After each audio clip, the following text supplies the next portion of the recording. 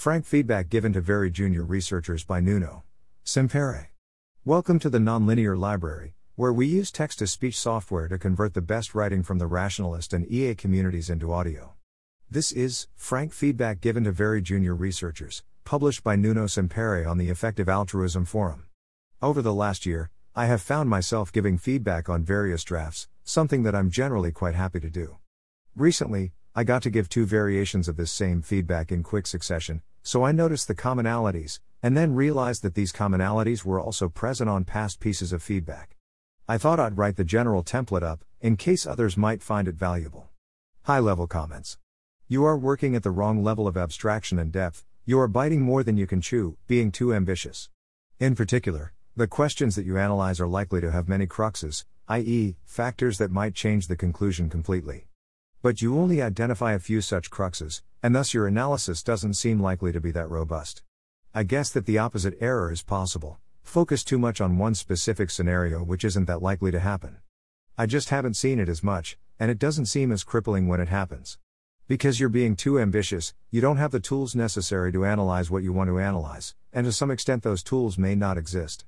Compare with Forecasting Transformative AI Timelines Using Biological Anchors, Report on Semi-Informative Priors on Transformative AI or Invertebrate Sentience, Summary of Findings, which are much more constrained and have specific technical semi-technical intellectual tools suited to the job, comparison with biological systems, variations on Laplace's law and other priors, markers of consciousness like reaction to harmful stimuli. You don't have an equivalent technical tool.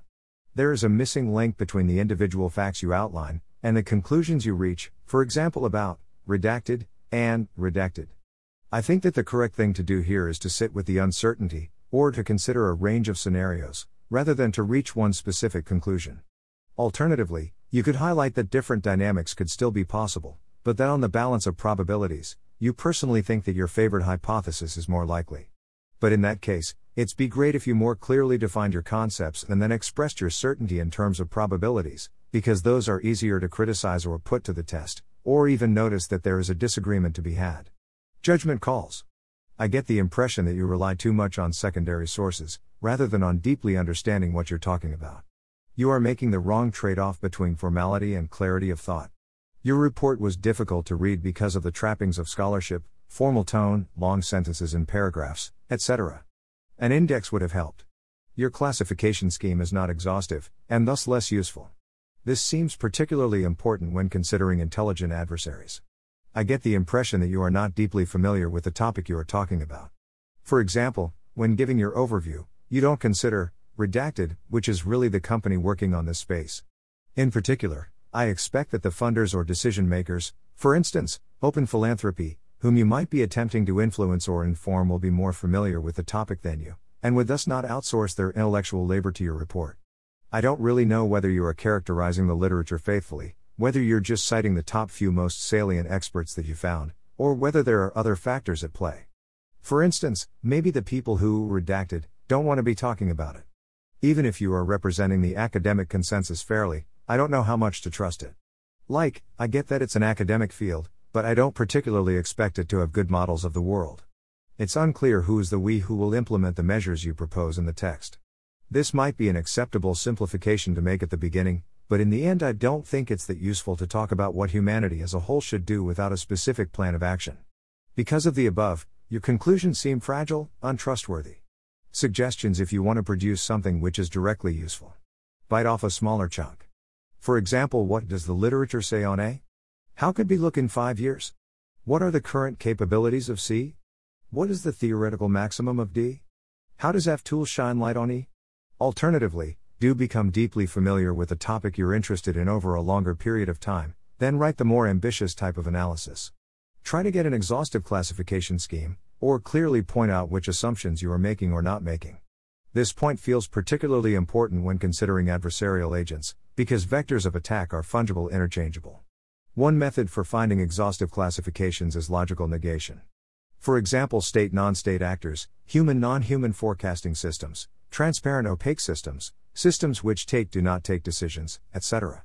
One can then consider different ends of the spectrum, for example more or less opaque systems, bigger or smaller non-state actors, etc. Outline what your method was for generating your classification scheme. If there is no method, point this out. If you are making an arbitrary decision, for example to only focus on United Nations organizations rather than on all organizations, point this out. Constraining the scope of your research seems fine, but I find it very annoying when this isn't presented loud and clear. For example, we are only looking at human forecasting systems because those are the ones we are most familiar with. However, note that machine learning systems or data analysis pipelines are usually more powerful methods if one has enough data. Go through past Open Philanthropy and Rethink Priorities reports to get a sense of how ambitious reports which are comprehensive enough to influence decisions look. Go through the following examples to get a sense of useful projects which are constrained and done by relatively non-senior researchers, yet still seem useful: parameter counts in machine learning, database of existential risk estimates, base rates on United States regime collapse, analgesics for farm animals. Signpost how much time you've spent, and how confident you are in your conclusion. Depending on the situation, hire an editor, or at least go through Hemingway app to make your writing clearer. H.T. Marta Kurtzeminska. But note that maybe producing something directly useful isn't what you ought to be doing, and gaining expertise about some topic of interest might be a fine thing to do. In that case, maybe just gain expertise about X directly and then write some thoughts on it, rather than attempting to produce an exhaustive report on X from the get-go. Object-level comments. In this section, I usually go section by section pointing out impressions, things one could add, objections, etc. Models about the value of your project. Ultimately, I expect that the chance that your report influences, for example, funding decisions this time is pretty low, and that most of its value would come from the things you've learned, allowing you to choose a more constrained project next time, or improving your models of the world more generally. Edited to add, I think that this is essentially a common state of affairs, and that affecting the world through research requires hitting a fairly narrow target. Ideally, you could rely on mentors and on feedback from the EA community to aim you in the right direction. But in practice you do end up needing to figure out yourself a lot of the specifics. I hope that the above points were helpful for that, and good luck. Notes on that feedback. So, I realize that the above feedback might come across as discouraging, but at the point where someone has, for example, written quite a lengthy piece which probably won't affect any decisions, I do feel bound to give them an honest assessment of why I think that is when they ask me for feedback.